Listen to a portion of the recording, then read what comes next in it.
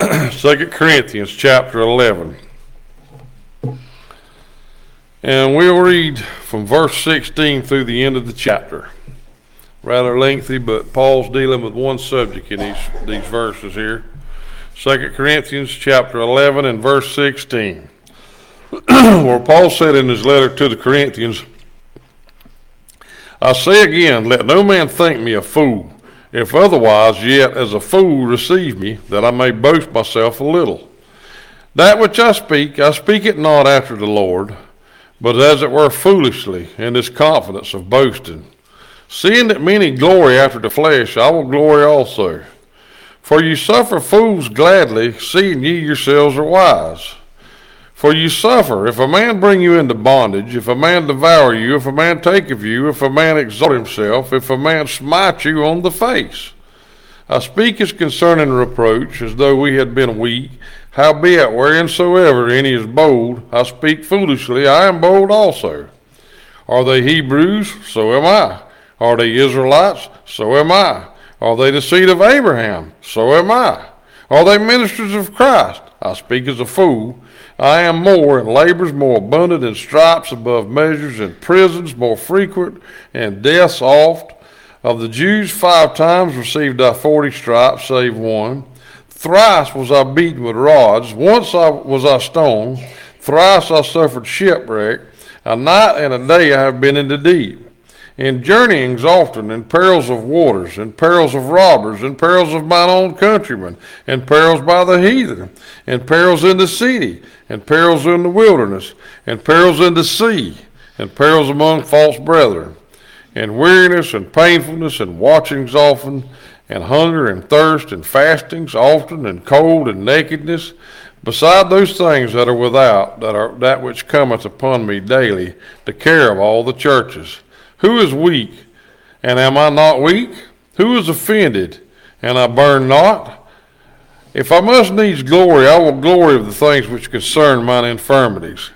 The God and Father of our Lord Jesus Christ, which is blessed forevermore, knoweth that I lie not. In Damascus, the governor under Artaeus, the king, kept the city of the Damascus with a garrison, desirous to apprehend me, and through a window in a base basket was I let down by the wall, and escaped his hands. Paul here in verse 16, he asked the church at Corinth, he said, don't think me to be a fool, but if that is the opinion of me, humor me. Allow me to boast a little bit. Now, right off, this seems to be a very unusual request by the Apostle Paul. I mean, he's asking him, can I brag a little bit? Boasting is not a virtue. Psalm chapter 10 and verse 3 says, for the wicked boasteth of his heart's desire. Paul himself in his letter to the Romans, in Romans 1, 28 through 30, he describes those that God gave over to a reprobate mind as being filled with all unrighteousness, and includes such traits as fornication, covetousness, envy, murder, haters of God, proud, and boasters. In Paul's second letter to Timothy, 2 Timothy chapter 3 and verse 2, he describes those that would fall into sin in the last days as lovers of their own selves, covetous, boasters. So the Lord doesn't look at boasting favorably. Proverbs chapter 27 and verse 2, let another man praise thee, and not thine own mouth, a stranger, and not thine own lips. So I don't think there's any doubt that boasting or bragging is not godly. It's a sin. The Lord doesn't look on it favorably, and man doesn't. Even another braggart don't want to hear somebody else brag. I've often said I'd about as soon listen to somebody lie to me as brag on themselves. It's disgusting. So why is Paul asking this church in this letter, allow me to brag on myself a little bit? Don't you know to start with they're taken back? I mean, when they get down further, as we're going to do, you start to understand what he's speaking of. But start with the person, has he lost his mind? In verses 17 and 18, Paul says, that which I speak it not after the Lord, but as it were foolishly, in this confidence of boasting, seeing that many glory after the flesh, I will glory also. What the apostle is saying here, we got to understand the situation. There's false teachers probably claiming to be apostles themselves that has infiltrated the church at Corinth. And Paul is responding to them. He says if they're intent on bragging on themselves, they've made it necessary that I join in with this foolishness as well. He said here, I speak not after the Lord. The Lord doesn't promote sinful boasting. We've already established that. But the situation called for him to promote himself. These false apostles had bragged on their qualifications about what they were, their credentials, their deeds, so much that they had convinced many of these church members to follow after them. They had Paul, who had founded the church, who had been a friend of the church, been a leader, but instead of continuing to follow his words, they were following these false teachers, these false apostles. So this required Paul to establish his qualifications to rescue this church from false teachers. This is Paul's goal. It's not self-glorification. It's for the sake of the church. This is the only way that he could convince them was to speak of his accomplishments. It wasn't attractive to Paul. He didn't want to do this. He had no choice. Because of man's sin, sometimes the Lord has provided options, less than desirable options, but options for man to follow in certain situations. And we'll qualify this by naming a couple. One, when the Pharisees asked Jesus about divorce, Jesus said in Matthew 19 in verses 8 and 9, Moses, because of the hardness of your hearts, suffered you to put away your wives, but from the beginning it was not so. And I say unto you, whosoever shall put away his wife, except it be for fornication, and shall marry another, committeth adultery, and whoso marrieth her, which is put away, doth commit adultery. So Jesus establishes here, God intended man and woman, husband and wife, to marry and to remain together for life. But because of the sin of fornication, he allowed the offended party the liberty to divorce. Now, this is not the desired result, but it was something that God saw fit that he told Moses to tell the Israelites, because this is to protect the innocent party. Sometimes it becomes necessary. This is not what would be something that we would go into marriage looking for, but sometimes it becomes necessary. This is the undesirable option. You think about what Jesus said in the Sermon on the Mount in Matthew 5. He said, blessed are the meek, blessed are the merciful, blessed are the peacemakers, thou shalt not kill. I don't think we'd have any question about that. But he also, because of man's sin, he founded himself. I say found. Lord didn't found. He didn't find anything. He knew, but man saw the Lord's plan here. It becomes necessary sometimes to use violent means, sometimes even deadly force, to protect one's life and safety from an aggressor. This is why he told his disciples, Luke chapter 22 and verse 36, but now he that hath a purse, let him take it, and likewise his scrip, and he that hath no sword, let him sell his garment and buy one. Jesus' mission was a mission of mercy. Jesus said, I didn't come to destroy, I come to save.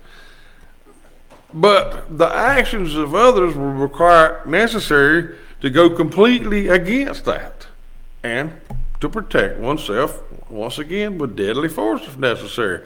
This is not what we would choose. This is not what, without the presence of sin, we would ever have to face.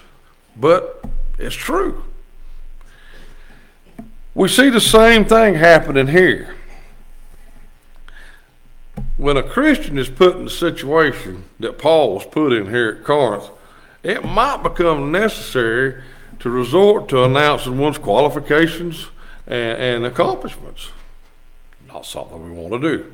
When Paul said, seeing that many glory after the flesh, I will glory also. He's not saying, well, if they can brag, I can brag too. I want to do a little bragging on myself.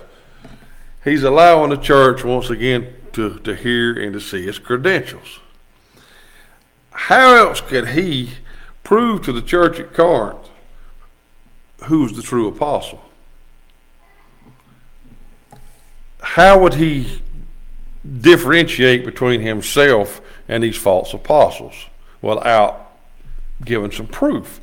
If he had sat silent, you know what that would have been interpreted as? Weakness and admitting defeat. He has no qualifications. He can't stand against these men. We need to follow these men. They're the qualified ones. He's not. So Paul said, I can't sit still for this. This isn't what I want to do. It's something that a child of God should never, ever want to do, is brag on ourselves. But when false teachers have convinced people that they have the words of life by bragging about their impressive resumes, it just goes back to the same thing as the divorce of self-defense. It's been taken out of our hands. It becomes just as vital as those two things are. In verses 19 and 20, Paul went on here. He said, for ye suffer fools gladly, seeing ye yourselves are wise. He's speaking to the church here. I'm really not sure what Paul meant, but I think if we can narrow it down to two things. You suffer fools gladly, seeing ye yourselves are wise. I don't know if he's saying, look, you people are pretty smart. How could you be fooled by this? Or either he's being sarcastic and saying, well, you seem to be such a wise bunch, but yet you've been drawn in by these false teachers. Either way, the results was the same.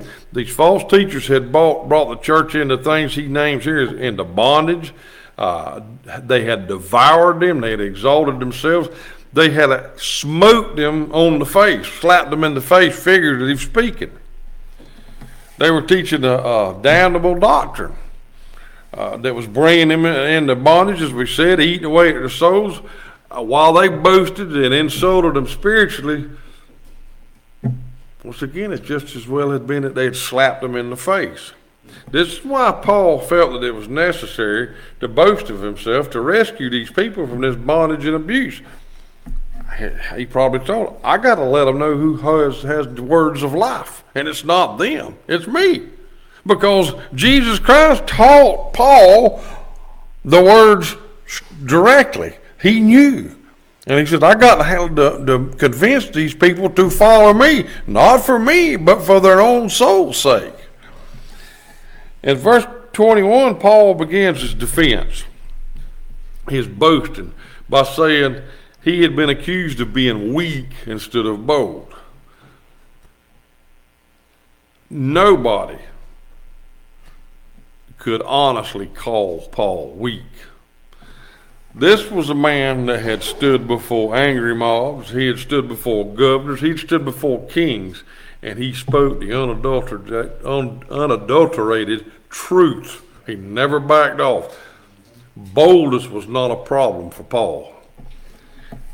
He was no way guilty of hollow boasting when it came to him speaking of his boldness. Could these false teachers make the same statement? We don't know a lot about them, but I doubt very seriously they ever put their lives in jeopardy speaking of Christ. Paul's already got them in his first statement, his first defense here. Paul went on to say, are they Hebrews? So am I. Are they Israelites? So am I. Are they the seed of Abraham? So am I. This tells us immediately who these false teachers were. They were Jews. They were unbelieving Jews. And they were proud of their heritage, just like those in John chapter 8, verse 39 that told Jesus, Abraham is our father. He's telling his church they claim to be these high-powered Jews. Now, not that it mattered who their ancestors were, but what could they claim that Paul could? Paul was an Israelite. He was from the tribe of Benjamin. He had been circumcised. He was a second-generation Pharisee. He was taught by Gamaliel one of the most respected rabbis of the time. Excuse me. The fact that these things didn't matter explains Paul referring to requiring them to listen to his foolishness. So humor me. This doesn't matter. But I'm just telling you how foolish this is. They make all these great claims as being Israelites, being Jews after the flesh and all this. There's no claim that they make that I can't make. He's beating them by their own game. I'm on boast. Okay, they're Jews, so am I. There's nothing they can say that I can't match. He went on to say, down in verse 23 and on further down, he said, are they ministers of Christ? I speak as a fool. I am more. These false teachers claim to be teachers of Christ, to which Paul finds laughable. We can see from his words here, he feels foolish even saying so, even putting teachers of Christ and these men's name together. But he admits he's much more of a teacher of Christ than they would ever be. Once again, this isn't a false claim. He was likely the greatest preacher of the New Testament.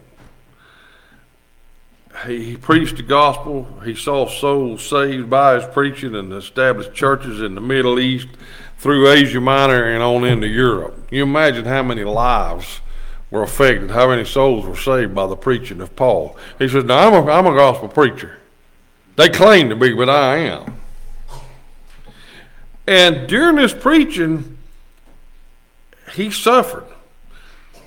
He says not only was he greater in labors or his preaching, he says, but in stripes above measures, in prisons more frequent, in deaths oft. Paul's incarceration at Philippi in Acts 16, at this time that he wrote this letter, is probably the only recorded incident, or I say probably the only one that we know of that had been recorded by the time of this writing. But who knows how many times he had been thrown into jail that the Bible just didn't see fit, the Holy Spirit didn't see fit to record. Eventually, after this, he would be jailed in Jerusalem, in Caesarea, and in Rome twice. So he still had a lot to come. He'd been beaten often by his own admission. Specifically, mentioned that he had been given 39 lashes by the Jews on 5 different occasions. I can't imagine how terrible what it's been. You imagine being whipped 39 times by a cat of tails, or cat of 5 tails? Whatever. Cat of 9 tails. Okay, thank you. He was beaten with rods or sticks 3 times, he says, including the one recorded in Philippi in Acts 16. He was even stoned and left for dead in Lystra.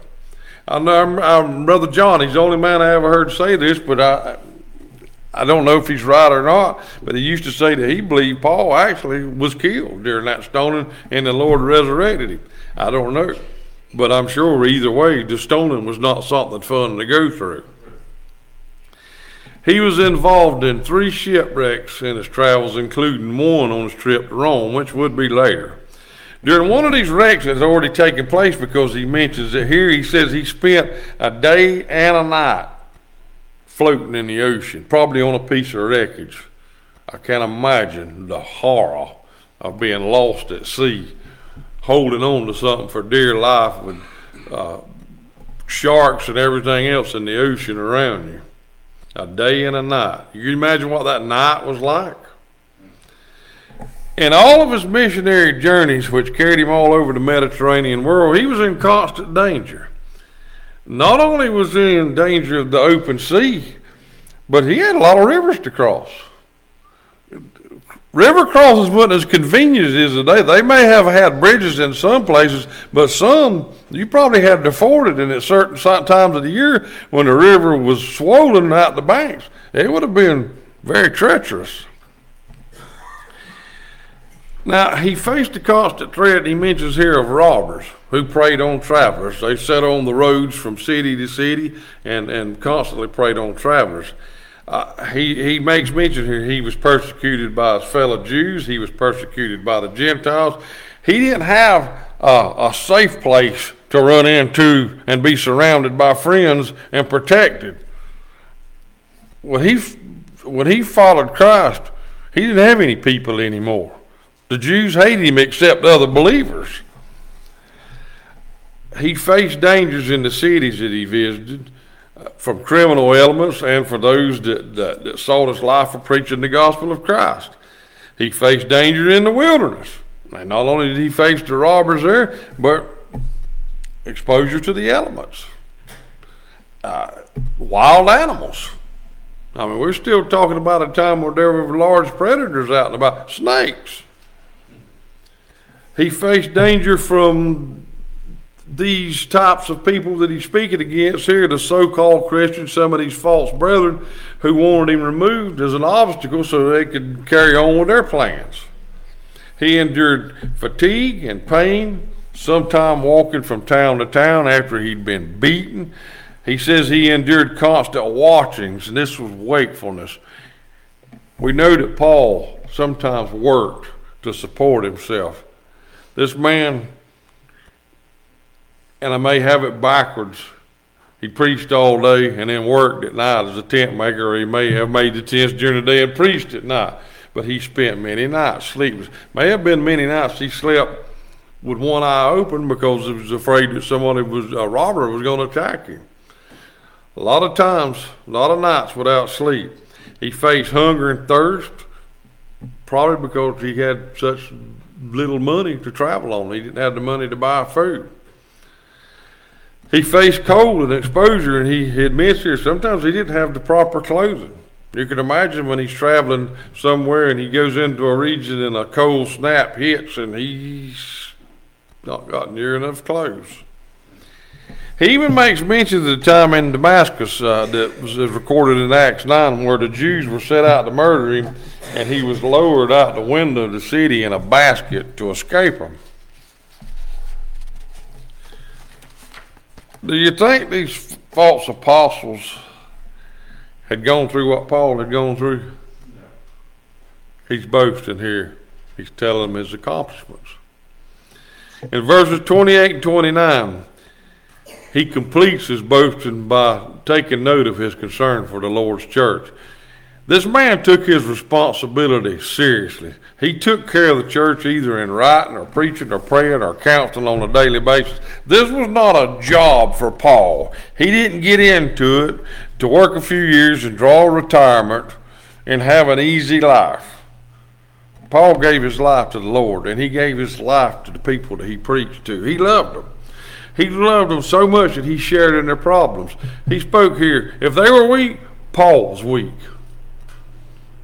If they were offended, says he was burned with concern over them. Brother Robbie just told me about a pastor not long ago that was like this, that if one of their congregation was in the hospital, he was in the hospital. If they were going through emotional problems, he was going through. He loved his people that much. This is the type of man that Paul was. Do you think any of these false teachers could make this statement, that they cared for their church, their people, so much that they became sick when they were sick? Was Paul's qualifications greater than these men? Who's the true apostle? In verses 30 and 31, Paul finishes by expressing how distasteful it was for him to have to be forced into boasting. He states that if he must boast, that he would brag on things concerning his infirmities. This word means weakness. He says, the things I'm going to brag on are my weaknesses. So in truth, his boasting was focused on the one that made it possible for a mortal man to do all these things we've been talking about. All these accomplishments, all these qualifications became possible because of the Lord Jesus Christ. This is what Paul boasted on, his human weakness, his failings to continue to go on when it seemed impossible. He couldn't have done it, and he admits that. His boasting was about the Lord. Do you think the false apostles could make this same claim? And more importantly, would they make that claim? No. They were about themselves. Paul states here that the Father knew that every statement that Paul made was true. He used the Lord as his witness. I stand before the Lord as my witness that I'm qualified and I'm a true apostle of God. Could these false apostles make this claim? Certainly not. And this was the reason behind his boasting.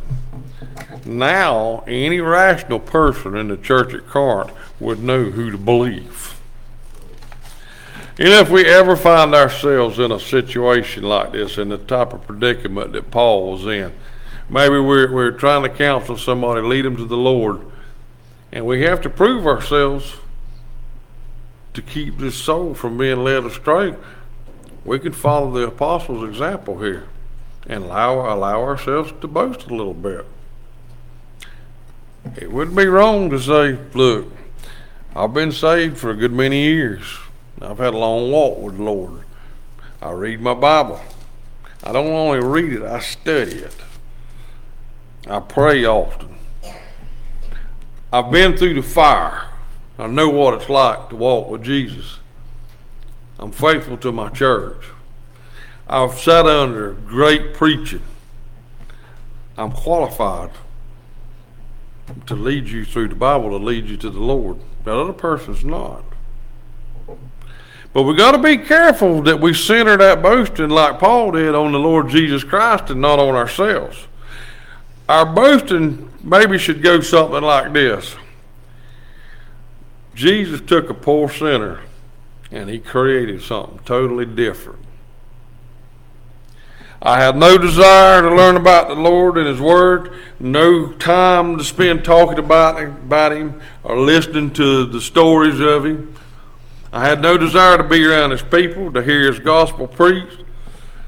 I certainly didn't have any desire to face hardship for him or to live for him. But now I do. And listen to what I have to say, because I know what it's like to be a sinner transformed by the grace of Jesus Christ. That's my credentials. That's my qualifications in a nutshell. Now that's boasting that we can all live with there. This isn't the sickening type boasting. We boast on what our Lord has done in our life. Wesley, if you would, lead us in a word of prayer, please.